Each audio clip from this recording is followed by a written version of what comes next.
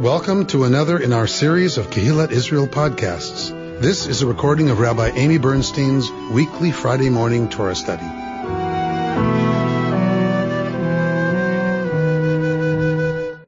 We are in Parshat Bo this morning. Since we're in the first year of the triennial, that means we're in the beginning of the Parsha, which puts us at the beginning of chapter 10 in the book of Exodus. We, of course, are not reading, because we're reading the first third of every portion, we're not reading the second and third third of every portion. So we're coming into the middle of the action every time. We've skipped 2/3, right, of a whole portion here. So exactly right. Exactly right. So in this case, the foreplay consisted of plagues. We are entering into the introduction to the last set of plagues. So you have to remember your Passover Seder to remember what happened up until now. And we're jumping in right as Moshe is called to talk to Pharaoh again. And we know what Pharaoh's going to say. And then we're going to get the plague of locusts. So the plagues go in, if the way scholars have looked at the plague narrative and how it's constructed, the plagues go in 3 sets of 3, and then there's Makat Bechorot, the slaying of the firstborn. And there's a pattern for each of the 3 sets of 3s. There's the same pattern. Either Moshe speaks and warns, or he doesn't, or Aaron does something, or he doesn't, right? It's the same in each of the 3 sets of plagues. Like for the first plague in that series, X happens. For the second plague in that series, Y happens. In each set. And then there's the, coup de grace, the slaying of the firstborn, which is its own thing. So that's plague number 10. All right. So we are used to hearing the story. We know this story. We know the story better than a lot of stories that we think we know, right? Because we hear this around the Seder table every year. And even for those of us who don't really read, okay, this is going out over the podcast, who don't really read the plague narrative every year, or even necessarily the whole narrative every year, it's still so burned into our consciousness about, right, that evening. And we've heard it since we were, young, whether we grew up Jewish or not, people, right, have been exposed to this story. So I want us to do what we always do, which is take what we know and set it aside. Right? Take our assumptions and set them aside, and let's look at the text the way we always do and enter this moment differently than, oh yeah, I know this part, right? All right. So let's look at verse 1 of chapter 10. Then the Lord said to Moses, "Go to Pharaoh, for I have hardened his heart and the hearts of his courtiers, in order that I may display these my signs among them, and that you may recount in the hearing of your sons and your sons' sons how I made a mockery of the Egyptians and how I displayed my signs among them, in order that you may know that I am the Lord."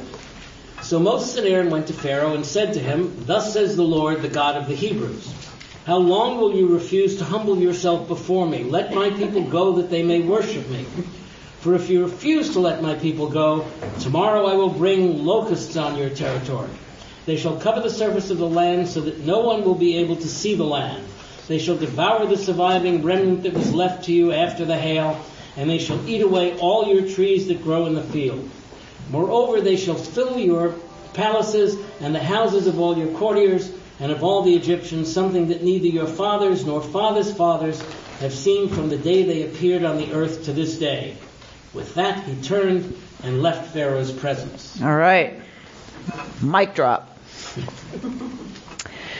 So here we are at verse 1. We're going to spend a lot of time on verse 1 at the end, because a lot of the I always leave you hopefully with a teaching that speaks to, right, another level of understanding this text. And most of the ones I'm bringing you, and I couldn't decide, so I brought you like 3 or 4, are all dealing with the first words of the parsha. So we're gonna come back to it. Let's note it now, though, what's happening there. So Vayomer Adonai el Moshe. So God says to Moshe, what does God say? Bo el Paro. Go to Paro. Is that what your English says? Go to Pharaoh. Interesting. If Rita Ephros were here, I would pick on her. Because what does the Hebrew say? Oh, L. Which is? Come. It doesn't say go. Your translations have changed the meaning of the word. Right? So it's so important for us to remember that all translations are interpretations. Always. Always, always. It does not say go to Pharaoh. It says bo el paro. Come unto Pharaoh and say unto Pharaoh. And so even in Hebrew, that is not the normal way you would say that. You would say lech. You would say. You'd say go. Right? So this is where the commentary goes absolutely crazy with what does it mean? Why does it say come rather than go?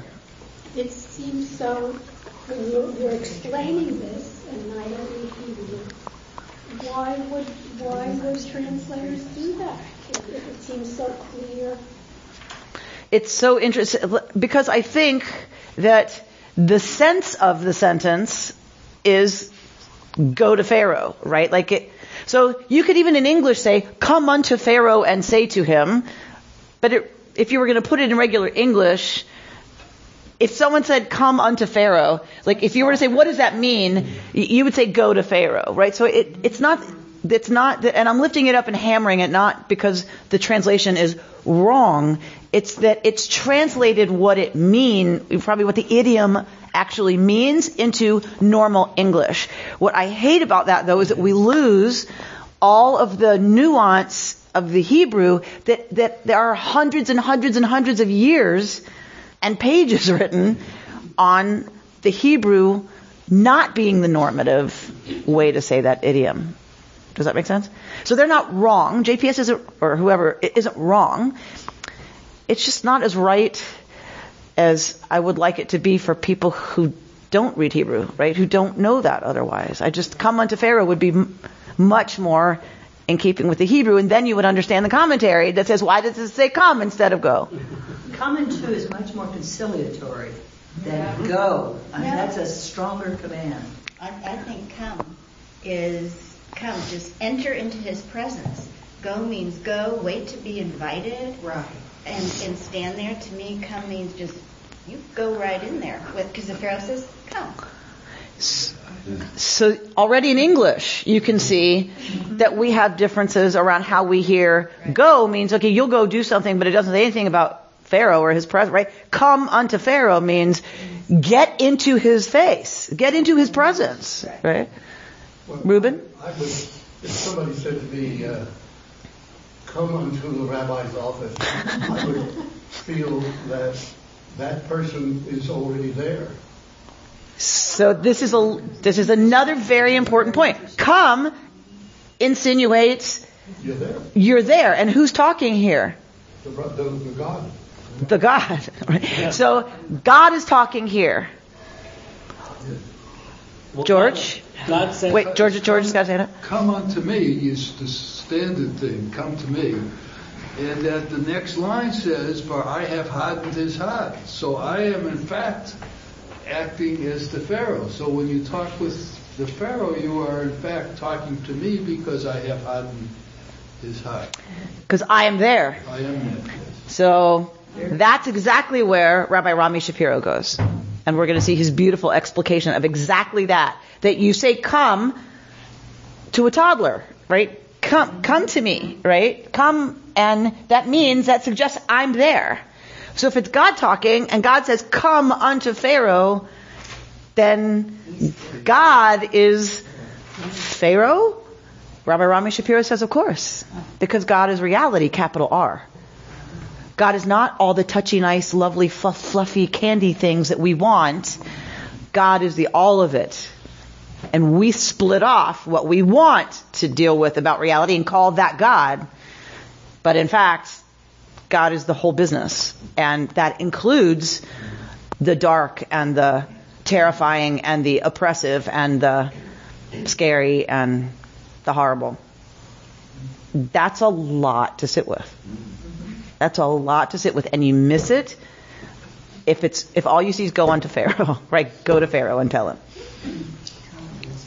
Bert, you were going to say something? George said it. Oh, good. I was going to say the same thing. Okay, good. But there's the implication that God is behind what's happening with the Pharaoh, and that God is present there. So when it says come, it's like, come, watch what I'm going to do. Mm-hmm. With kids, we say, come on, let's go. Right? If the come on, go, and I'm saying, come on, let's go. And certainly, the character God here is about, come on, let's go. Because Moshe's not exactly been an eager, right, partner in this work. Like he's now with the program, but Moshe's not been eager of it. So when do you say come on to a kid? It's when the kid is dawdling. Well, at least in my experience, that was a lot of when I said it a lot. Come on, right? So it's when they're dawdling. It's when they're not with what your agenda is, which is to get moving or to hurry or to right. And clearly, God has all along in this story has had a sense of urgency about Moshe getting on with it. Like, come on, we got things to do here. I have a question as to who's there. Who's there? Because at the end it says, with that he turned and left Pharaoh's presence. It doesn't say they. Meaning Moshe and Aaron? Right. We get to switch back and forth a lot in the plague narrative between Moshe and Aharon or just Moshe. This is probably one of the remnants of the tension between the Mushite and the Aaronid clans. The Aaronid clans would have insisted on it was Moshe and Aaron. The Mushite clans would have only had Moshe be there. So we have some textual leftovers. Yeah, this is the first time that, which probably just shows my ignorance, that God is making it more difficult for the Israelites to leave Egypt because he has taken over the Pharaoh's mind and has hardened it. So why? Well, it's another test. A test for whom? Moses. How does it test Moses? Because he has to go, and it's more difficult for him to talk with the Pharaoh. So what? But the text tells us, God admits why God is doing this. Oh, right? Verse 2. Oh, that he wants to show his power. Yes. Right? So that you may recount. So it's not, so yes, God is going to show God's power in order that you tell your sons and your sons' sons what I did. So what's the central purpose of God doing this? To show his power. I want to push it past there. Creates continuity. How? By you telling the same story to your sons and your sons' sons, that doesn't just mean your sons and your sons' sons. The whole people. It's the whole thing. I guess the assumption is you would only be alive, hopefully, to see your sons' sons. But the implication here is every generation. So what is God's point in doing all of this? That God is their God. That God is their God. So the point, as I understand it, the point is y'all are supposed to remember and tell every generation about the exodus from Egypt and the great signs and portents and miracles that happened there. The point is zikaron, is remembrance, is the telling. That's the point. That's certainly the point of the Seder. And it worked. Right? We are doing it. That this right here, telling your children and your children's children this story is what 90-something% of Jews do. It's the only thing that about 95% of Jews do. Well, that's one lesson we learned. They don't light Shabbos candles. God knows they don't come to shul. Like that is not, what do almost all Jews do? This. It was incredibly effective. I'm not speaking for the events. I'm speaking for the injunction to tell the story of the events. Whether they happened or not is, of course, not something I'm terribly concerned about. It doesn't matter to me. What happened is mythic.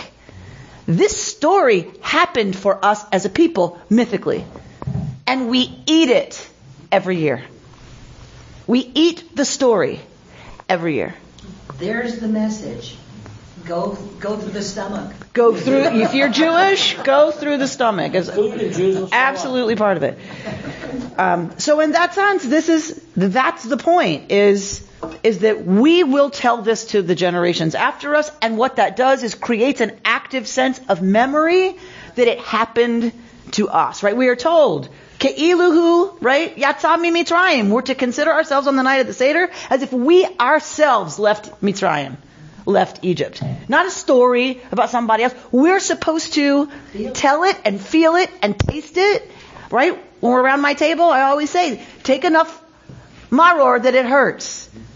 Don't wimp out and like put it in a little, tiny little on the corner of the matzah and load it with charoset. It's cheating.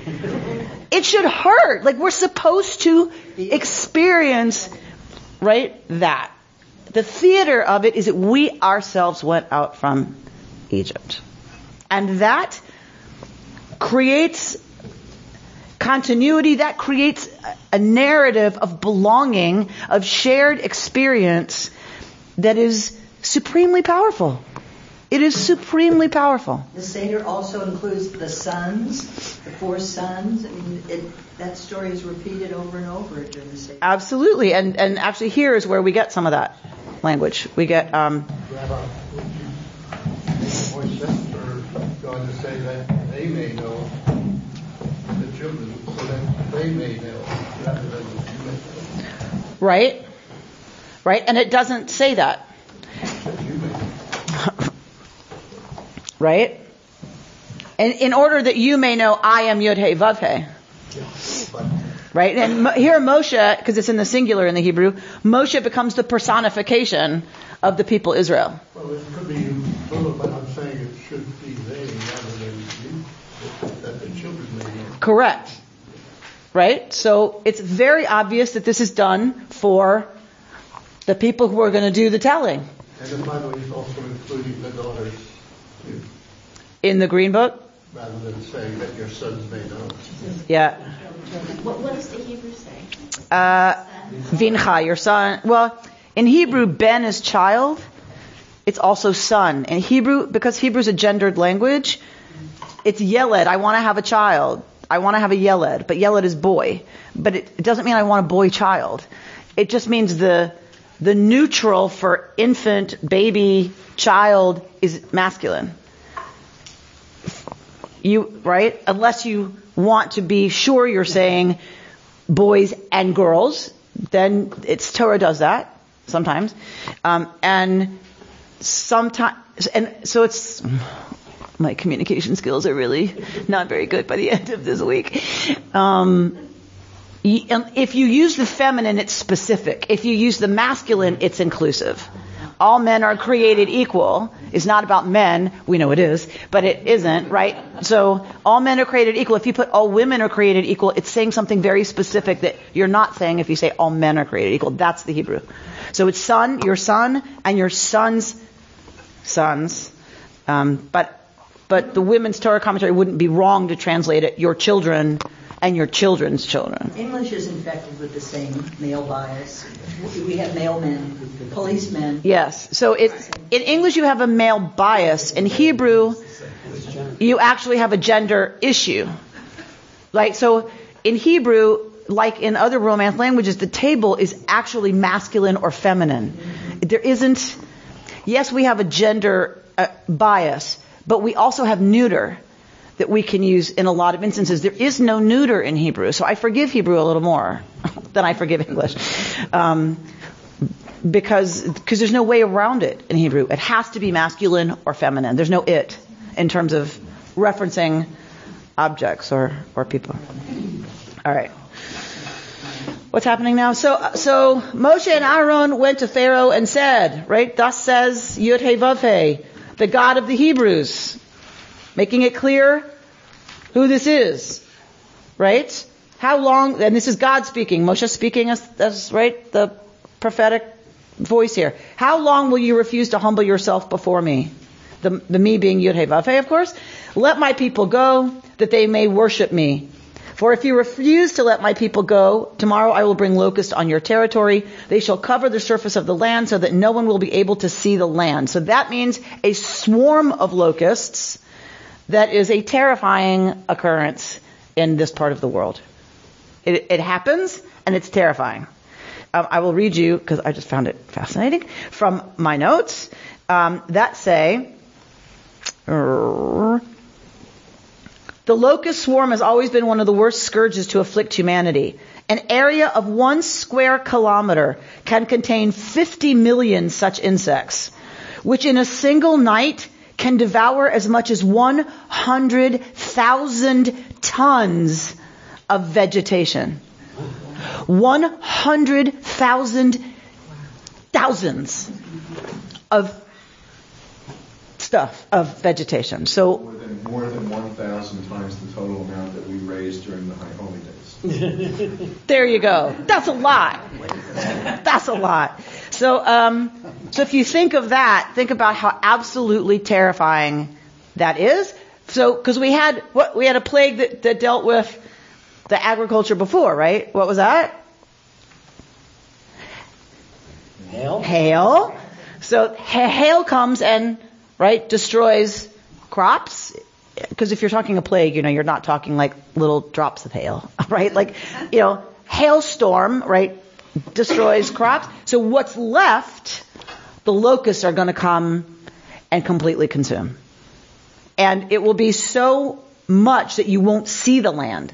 There'll be that many insects. And if you see a swarm come in, right, it's going to block also the sun, right? So it's I think, a very interesting foreshadowing of what's coming, right? Is that the locusts darken the sky, and then the next thing that's going to happen is darkness darkens the sky. And then the absolute worst, which is death, comes in the middle of the darkness, right in the middle of the night.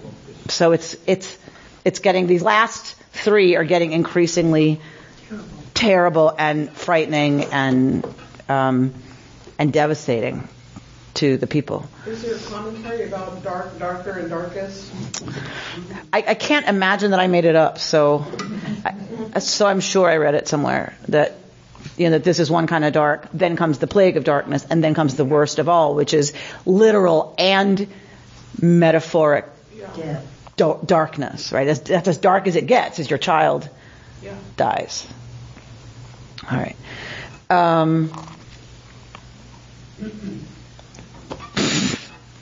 don't know.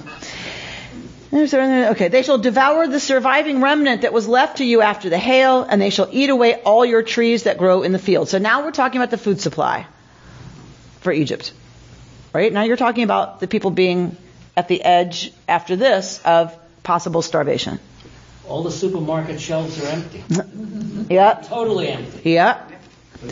They go further. They say in the text, not only will this happen in terms of the locusts devouring your crop, what's left, because that's presumably something that has not happened. It has happened before, right? But they say, but beyond that, they're going to fill your palaces and your house. Right. So that's where we're going now. Okay. So and verse 6, and so it's going to go past what locust swarms normally do, which is finish eating and fly on. Move on.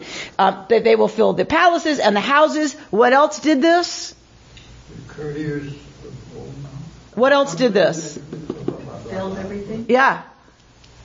The darkness. Frogs. Oh, frogs. Right? Don't you know the song about frogs in his bed and frogs on his head? They were everywhere, even in his underwear. Right, so. Oh, yeah. Is that a Oh, yeah. song? Oh, yeah. Oh, yeah. Oh, yeah. Oh, yeah. The things some of us have to do to pay the bills. Can I just tell you? You shouldn't know from some of the things we have to do. So it's going to fill the palace and the houses of all your courtiers and of all the Egyptians. Now, notice the parallel language here. Something that neither your fathers nor fathers' fathers have seen from the day they appeared on earth to this day. Do you see the bookend? What's the other bookend? The children and their children's children. Talking about the future of the Israelites. Something that it's looking forward, that you're going to tell your children and your children's children, because it's about their future, and here it's talking about Egypt's past, because it's going to, be the end for Pharaoh and his whole retinue and his whole army. All right. Bert, want to go to 7? Oh. Pharaoh's courtiers said to him, "How long shall this one be a snare to us? Let the men go to worship the Lord their God. Are you not yet aware that Egypt is lost?" So Moses and Aaron were brought back to Pharaoh, and he said to them, "Go, worship the Lord your God. Who are the ones to go?" Moses replied, "We will all go, young and old. We will go with our sons and daughters, our flocks and herds, for we must observe the Lord's festival." But he said to them, "The Lord be with you, the same as I mean to let your children. The Lord be with you, the same as I mean to let your children go with you. Clearly you are bent on mischief. No, you menfolk go and worship the Lord, since that is what you want." And they were expelled from Pharaoh's presence. All right. English is difficult. Because the Hebrew is tangled. The Hebrew is really tangled. There's just no way to render it that isn't awful in English. So the Pharaoh's courtiers say to him, so now we've got a break in ranks, an open break in the ranks between Pharaoh and his courtiers, right? That they are now saying, get rid of this guy. Why are you keeping this guy around? How long is he going to be a snare to us? Because what has Moshe been saying? We need to go worship God for 3 days, right? Not exactly the biggest truth ever. So finally they're saying, fine, let the men go worship their God. Who cares? Look at this business. Are you not yet aware that Egypt is lost? So the courtiers believe Moshe and his God have won. It's over for Egypt. Egypt is lost. Let them go. Give them what they're asking for. So a clear division now within the palace. So Moses and Aaron were brought back to Pharaoh. So they're summoned this time. Moshe and Aaron are summoned and don't say anything. Right? So that's got to freak Pharaoh out a little bit. Right? They just threatened him and left. And now Pharaoh calls them back and they don't say anything. And so Pharaoh has to speak. Right? Go. Worship Yud-Heh-Vav-Heh, your God. Who are the ones to go? And Moshe replies, we will all go, young and old. We will go with our sons, our daughters, our flocks, and our herds, for we must observe the festival of Yud-Heh-Vav-Heh. Chag Adonai. Right? The festival to Adonai. But he said to them, and this is where it gets really tangled, Yehi chen Adonai imachem. So it will be so that Yud-Heh-Vav-Heh is with you, just as I will send y'all and your little ones. See, look, ki ra'ah neged panechem. Evil is before your faces. So the English is rendering ra'ah neged panechem obviously as you are up to evil intent, right? You're not telling the truth. And why is Paro assuming that? What makes him assume that? Don't they assume that just the men are the ones who deal with God, and that if they're taking the kids, that there's something else going on here? Absolutely. He wants to hold the kids hostage. And your herds? The guys come back. Your flocks? What up? I didn't come down with yesterday's hail, says Pharaoh. I know what you're up to. Forget about it. So he wants to hold them hostage. He wants to hold them hostage. No, he says. Right? L'chu, you men can go. Hagvarim, the males. Ve'ivdu et Yud-Heh-Vav-Heh, and serve, worship. It's the same word in Hebrew. God. Right? Since that's what you asked for. That's what you want. And This is Pharaoh trying to be a negotiator, trying to convince Moshe that this is what Moshe wants. That's not what Moshe wants. Moshe wants everybody to go, but a good salesman, right, is going to say, okay, fine, you can let the men go since that's what you want so badly. Right? And then Pharaoh kicks them out. It's amazing to me that Pharaoh is still negotiating at this point. You'd think he'd be like, go, go, go. Well, he's got his That's his work. warriors who were pushing him to make a deal. Yeah, but God has hardened his heart. Yeah. So to George's point, it is a wonder that Pharaoh would be stupid enough to continue to negotiate. However, we have the intervention of Yud-Heh Vav-Heh, hardening Pharaoh's heart. And it's been a constant source of commentary and exploration by the rabbis about what does that mean. How can God, if God is just, how can God hold Pharaoh accountable for behavior that God's self has influenced? That feels like a God who's cheating at the game. And in general, setting it up for failure. Setting Pharaoh up for failure. So in general, the commentary seems to go along the lines of, because the rabbis have to defend, obviously, they have to defend God. They have to defend this character God and what this character God does. We don't, but they do. So in needing to defend this God, the rabbis say, well, really, it's that Pharaoh was already a terrible despot and tyrant, and God just nudges it along. Had Pharaoh chosen to do something else, had chosen to listen and be receptive and whatever, and mitigate some of the horrible circumstances of the people, then perhaps God wouldn't have intervened in this way. We also need to make Moshe the hero. 100%. Moshe has to be the hero.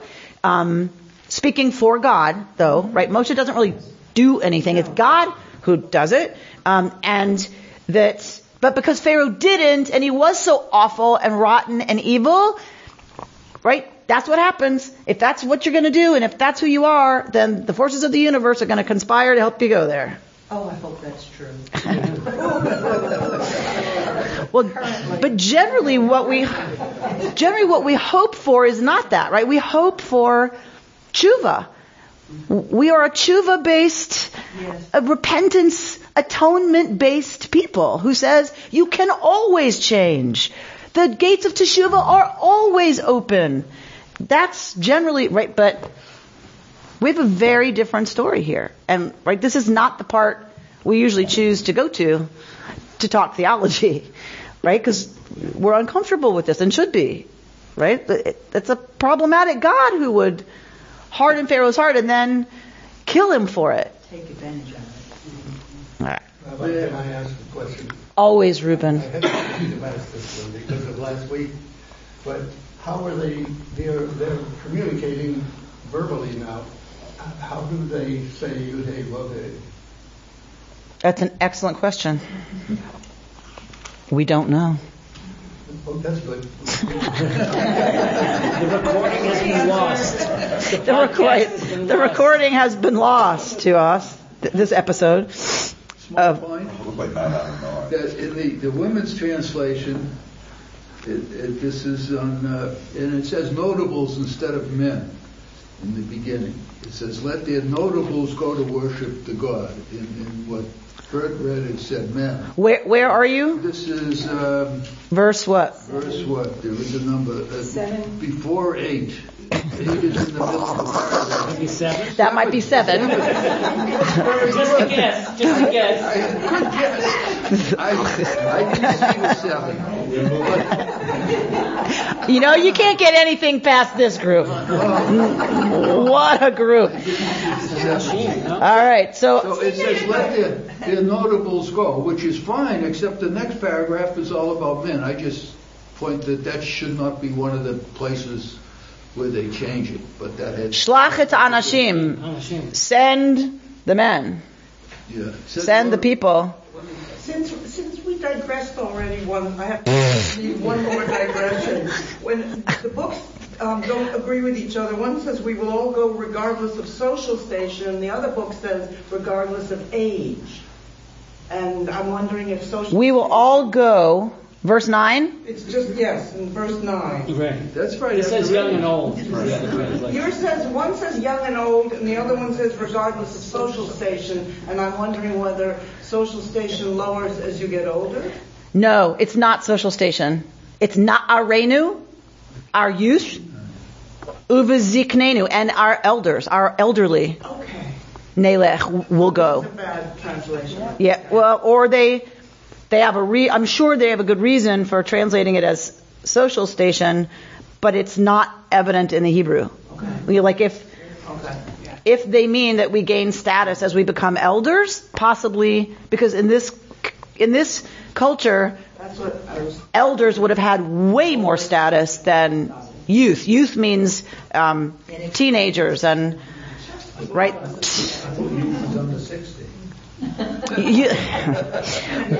We certainly define youth as under 60 now, but back then not so much. You were lucky to make it to 60. So I'm not sure what that's about. All right. So then they are expelled from Pharaoh's presence, and then we know what happens, right? We know that here comes the locusts, right? We get the locust swarm, and the next thing we're going to get is the plague of Choshech, the plague of darkness. For how many days is the plague of darkness? 3 days. Why is it 3 days? That was going to be the length of the festival. Because that's how long they wanted to be out in the desert worshiping God for God's festival, a 3-day festival. So you didn't give us the 3 days? No worries. We're going to give you something for 3 days, right? And if you like this stuff, there's a scientific explanation that looks at each one of the plagues and how they relate to each other. And which is fascinating. I did it with you one year. It's very interesting. In other words, they don't pull the plagues out of nowhere, right? These are phenomena that happen in the region at different times. What makes them the plagues and makes it show off God's power is that it happens when Moshe holds his rod up, right? It's not that it's never happened before. So everybody was like, ooh, we can explain on, mysteries of the Bible. We can explain the plagues. It's like, so? You can explain the plagues. So? That has absolutely nothing to do with the story. It would be weird if that stuff had never happened anywhere before. That's not nearly as impressive as soon as Moshe holds his rod, the thing that everyone's scared of the most in the region comes. Right? That's what makes it a powerful proof of God's power. But it is interesting, if you like this stuff, to look at the ways the plagues relate to each other scientifically in terms of stuff like the hail killed crops. Now you've got locusts who are going to finish off the vegetation. That means that the ground is really, there's nothing to hold the dirt in place, right? So when you say the plague of darkness, a lot of scholars go to, this is a Khamsin. So if you've been in the Middle East and you've experienced the Khamsin, it is not dark because it's just dark. The sun is still in the sky. Why is it dark? Because particulate matter blows in where the Scirocco and blocks the sun. That dark is like you have to cover your nose and mouth because the dark is caused by stuff in the air. And so if all the vegetation is gone, now you bring in a Khamsin, what's going to happen to it's going to be like completely dark, right? Because there's nothing to hold, if that wind comes, there's nothing to hold the dirt on the ground. So it's going to be a darkness, and the Torah says that they can touch. It's because, if you, again, like this stuff, it's because it's stuff. You can touch it because it's not empty air. It's dark because it's filled with all of this. It's like a sandstorm. It's like a sandstorm. Dust bowls of the 19th Yeah, well, even after that. The PBS documentary about the Dust Bowl, you could see I just remember the grapes of wrath. That was enough for me to kind of get it. But that was a movie. No, I read the book. Are you kidding? The movie. I read the book. Needs an oil change afterwards because of the particulates. That's exactly right. It's going to be pretty devastating. All right. So we know, right? We know what happens from there. So we're going to go back and look at our Bo El Paro stuff. You're getting 2 packets. So that one is 2 pages, I think. Look and see, Lynn. Got it? We're going to drop down to the paragraph that says, that you may know that I am Yud He Vav He. All the way at the bottom. This is a single sentence all the way at the bottom, yeah? Yeah. It actually should be in yellow for you. Is it highlighted? Yes. Because our copier copies in color. Whether I wanted to or not. So, all right. That you may know that I am Yud He Vav He. That all may know that Yud He Vav He isn't God. God is an ideal we fashion to make sense out of life. We see the suffering and the pain, and we imagine a God who is above it all. A God who only loves. A God who will redeem us and reward us and take care of us. But this God is not Yud He Vav He. This is human abstraction, not divine reality. Yud He Vav He is not God, not an idea, not anything conceivable by you or me. Not anything we can think about, not anything we can imagine, not anything we can worship or idolize. Yud He Vav He is not anything at all. Yud He Vav He is reality.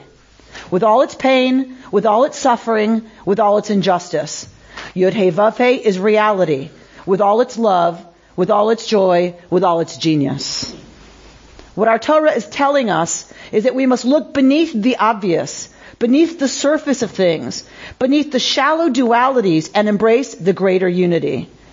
We must see that both Pharaoh and Moshe are in Yud He Vav He, that Yud He Vav He includes both the Redeemer and the Oppressor. We must see that we, as expressions of Yud He Vav He, made in the image of Yud He Vav He, also contain Moshe and Pharaoh, Redeemer and Oppressor. Our hearts, no less than Pharaoh's, are hardened with stubbornness. Our deeds and words, no less than his, enslave and cause needless suffering. And we will suffer for our pharaonic nature. We will bring plagues down upon our houses, no less frightening than those visited upon the house of Pharaoh. But we are also Moshe, also the Redeemer. How can we move from Pharaoh to Moshe? There is only one way. We must come to Pharaoh. We must come to see that he is us, dwells in us, has a respected role to play in us, as did the Pharaoh in the Joseph stories, but that he has gotten out of hand. The Pharaoh that no longer remembers, right? The Pharaoh that no longer knows Joseph. We must come to embrace Pharaoh as a part of ourselves and ourselves as part of Yud He Vav He. We must free ourselves of dualistic notions that pit a good God and good me against the evils of everyone else. We must come to see that evil is a part of both Yud He Vav He and myself. And that the only way to handle evils is not to deny it, but to come to it, own up to it, take responsibility for it, and do our best to channel its power for the good. A profound teaching by a rabbi who stands by this in every single case, always. That we don't get to ask why cancer. We don't get to ask that, because if you are going to talk about Yud He Vav He, then you're also talking about cancer. You don't get to pick. Rami Shapiro is hardcore in his theology. Reality, capital R. We don't get to pick from that and say, this is God, this is not. We don't get to do that, says Rami. If we believe, Moloko Haaretz Kavodo, that all the world is filled with God's kavod, it's everything. It's everywhere. It's no thing. It's beyond things. It's beyond our categories of good and bad, right and wrong. It's all Yud He Vav He. And that means we contain all of it as well. Because we're created in the image of that. So we are both Moshe and Paro. Because if Paro and Moshe are both part of reality, guess what? We are made in the image of reality. At least this one. I mean, this is the one we got. I'm sure there are other ones, but He puts Satan out of a job. I'm sorry? He puts Satan out of a job. Yes. It puts Satan, well, not necessarily, because Satan is part of reality. Right? And Satan is here. Okay. When you're saying the whole world is filled with God's kavod, isn't kavod the word that's used, the actual Hebrew word for hardened? Of course. Yes. So there's a linguistic relationship between Pharaoh's heart is kaved, right? But it also means kaved, heavy, meaning worthy of respect, worthy of honor. And that is certainly God's kavod, right? So even in the Hebrew, there's linkage. And earlier, Moshe talks about he's kaved of sfatayim. He's heavy of mouth, right? So it's everywhere. Absolutely. And we're Waskow's gonna go there. Art Waskow's gonna go there. I'm thinking that it's very hard to be Jewish. You're thinking it's very hard to be Jewish? Indeed. But would you like to say more specifically?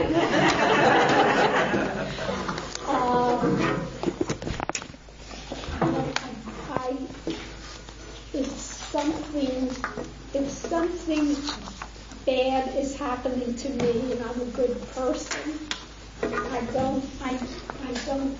I'm looking for mercy. It seems like a harsh definition of life. Unless, if something bad happens to you and you ask for mercy and you're not rescued from it, what kind of life is that then? Your child is sick, right, and it's not getting better, so it's a better reality to say God didn't answer me? God picked me for this and isn't listening to my prayers and is not taking mercy on me? But that wouldn't happen because I'm a good person. So you then imagine what it's like for me at the bedside of people who are dying, who are not going to get better. I should say it's because they deserve it. What kind of comfort is that? Right? What Rami is saying, it sounds harsh, but I like it much better in terms of a, response to life, which is because the world contains cancer and we get cancer. That's the way it is. Now, what we do in that is up to us. Whether we show up to each other with love and support and kindness and mercy and all those things, or we turn our backs and shun people and because we can't deal with it and it makes us afraid, right? That's where we get to magnify a certain aspect of divinity over another. And that I can see when someone I'm very close to is struggling very hard with something terrible that happened to him recently, and he just can't get over it. And he keeps saying, why is it always me? Why? I'm a good person, right? And I just want to throttle him. I love him and I want to kill him. I'm like, it's not about you. Not everything's about you. It's not about you deserve it or you shit happens. That's reality, capital R. Dogs get run over. Stuff happens and it's not about you. I am ready to sit with your suffering all the day long. And I will be here on the other end of the phone cooking dinner, whatever you need. But not to listen to, why did this happen to me? Because I don't have an answer for that you're going to like. Right? Because I don't find meaning.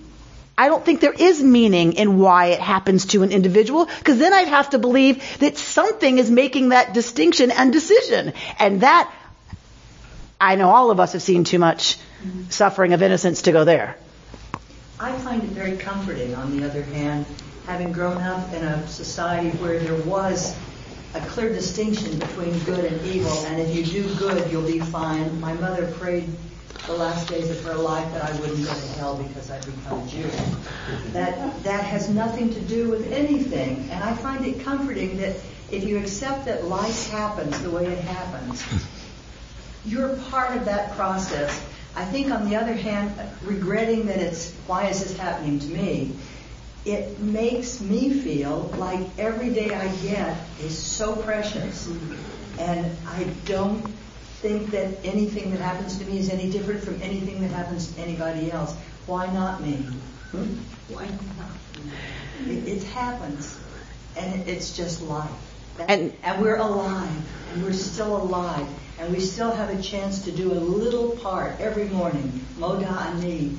My version of that prayer I translated another way. Let me get it a little better today. Life is precious. And it happens to all of us in every way. And so the framing questions are what define our relationship to the reality, capital R, right? The framing question is either why me or why not me? How come it wasn't me today? Right. Because somebody else got that phone call that it's stage 4. I mean, somebody got a call that there was a car accident. As we're sitting here, someone's getting that phone call. Why not me?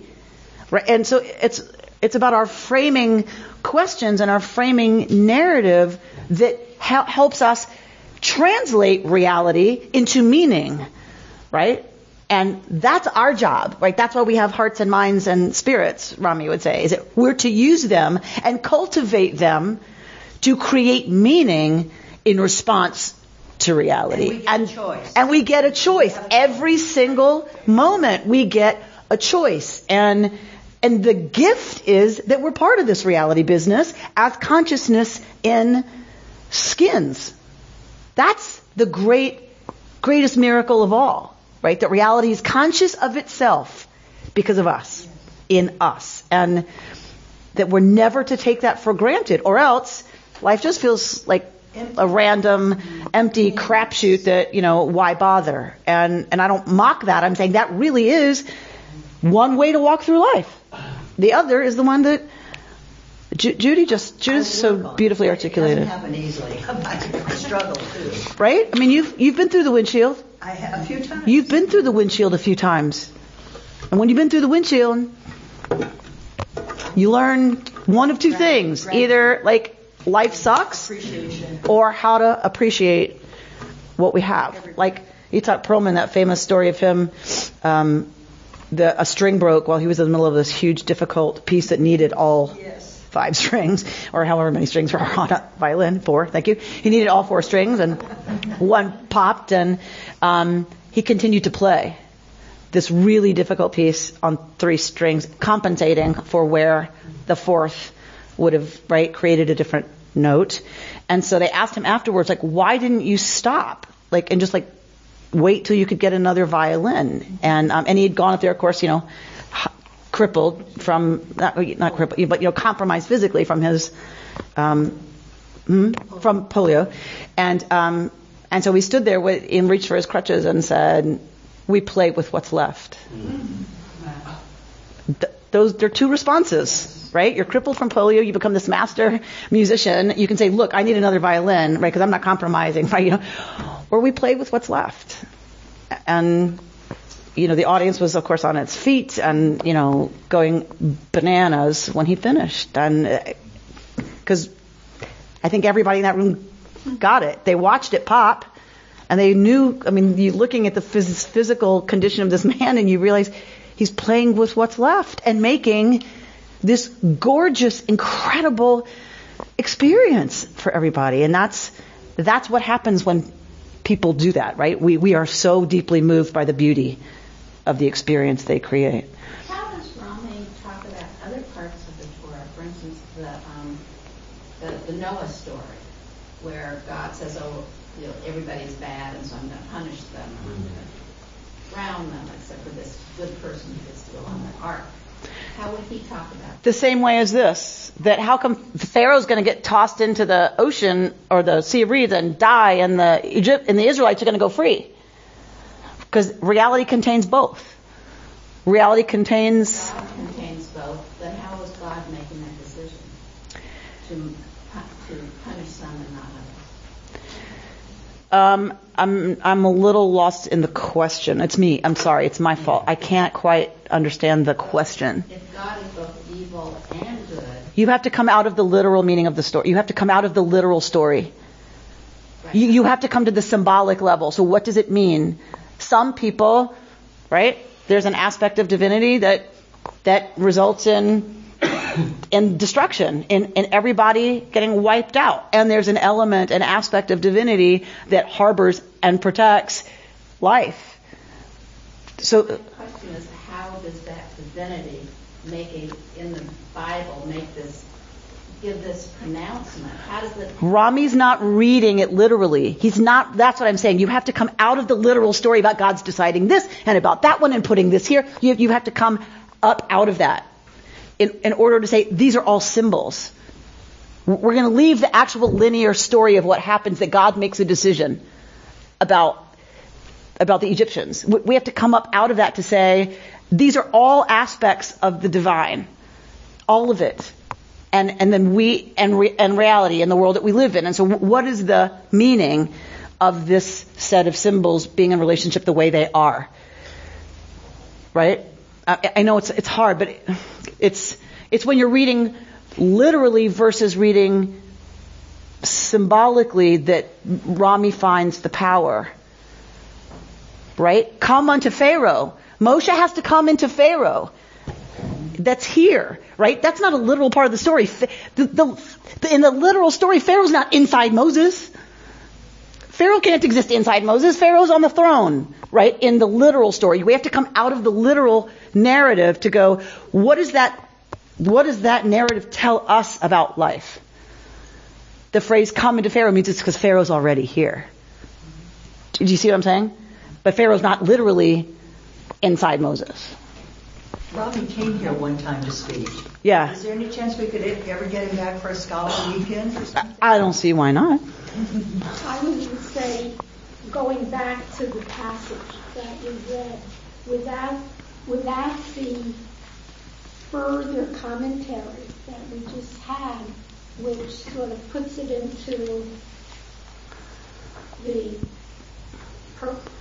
how people function, it didn't do enough for me to figure out the meaning of what was there. That's why we're here. And so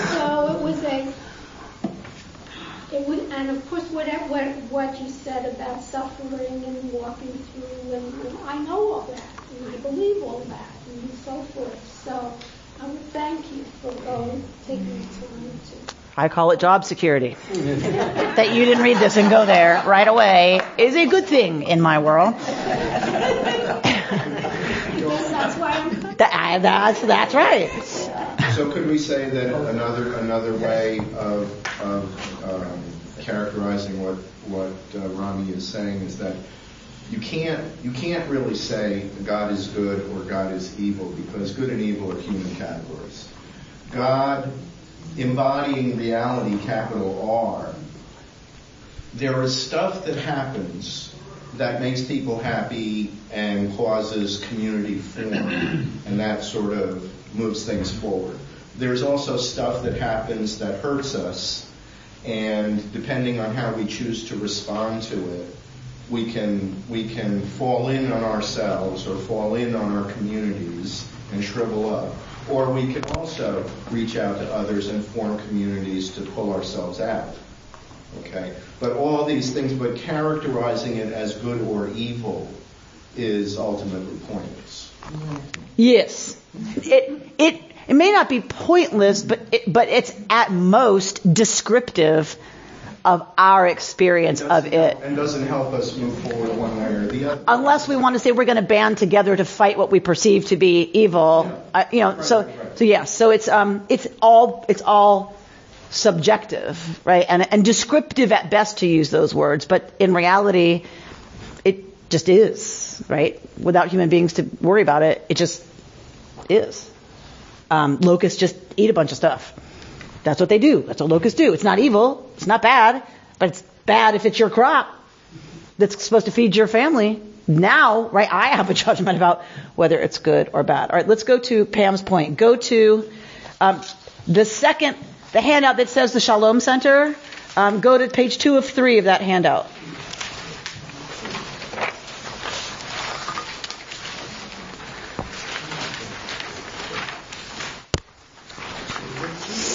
right? Where it says translations say, go to Pharaoh, but bo means come, not go. You got it? Okay. How can God be saying come unless God is already there, right? To George's earlier point. Already within Pharaoh, saying, come toward me.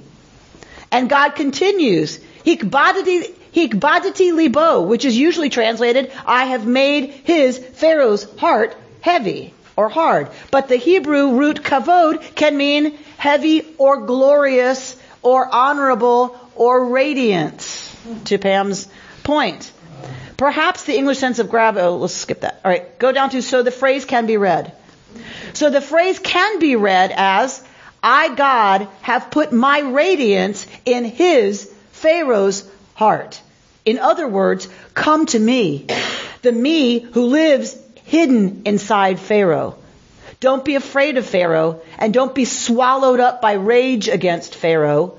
For what looks like his radiance, his glory, is really my radiance, my glory. Everything he seems to be is simply a refraction of me. For a moment, the glory of the unity of the universe seems to be embodied in him, but it really goes far beyond him. As you, Moses, are already beginning to see, that radiance will soon be fully visible, not in Pharaoh, but in his overthrow, in history turned upside down, or rather turned right side up. And I hope you hear what I'm saying. For us today, this can be a constant, powerful, and crucial lesson. What seems to be an irresistible, dominant power in the world, whether it is a political or economic boss, ruler, corporation, or a personal addiction or obsession, is only a garment of God. And whenever I can see through the garment into the divine glory at its heart, I can begin to free myself. Come to Pharaoh, where I am. Come with both courage and compassion. Together, they make up what today we call non-violent resistance. Shabbat Shalom. You've been listening to Rabbi Amy Bernstein's Friday morning Torah study from Kehillat Israel in Pacific Palisades, California. For more information, go to our website, www.ourki.org.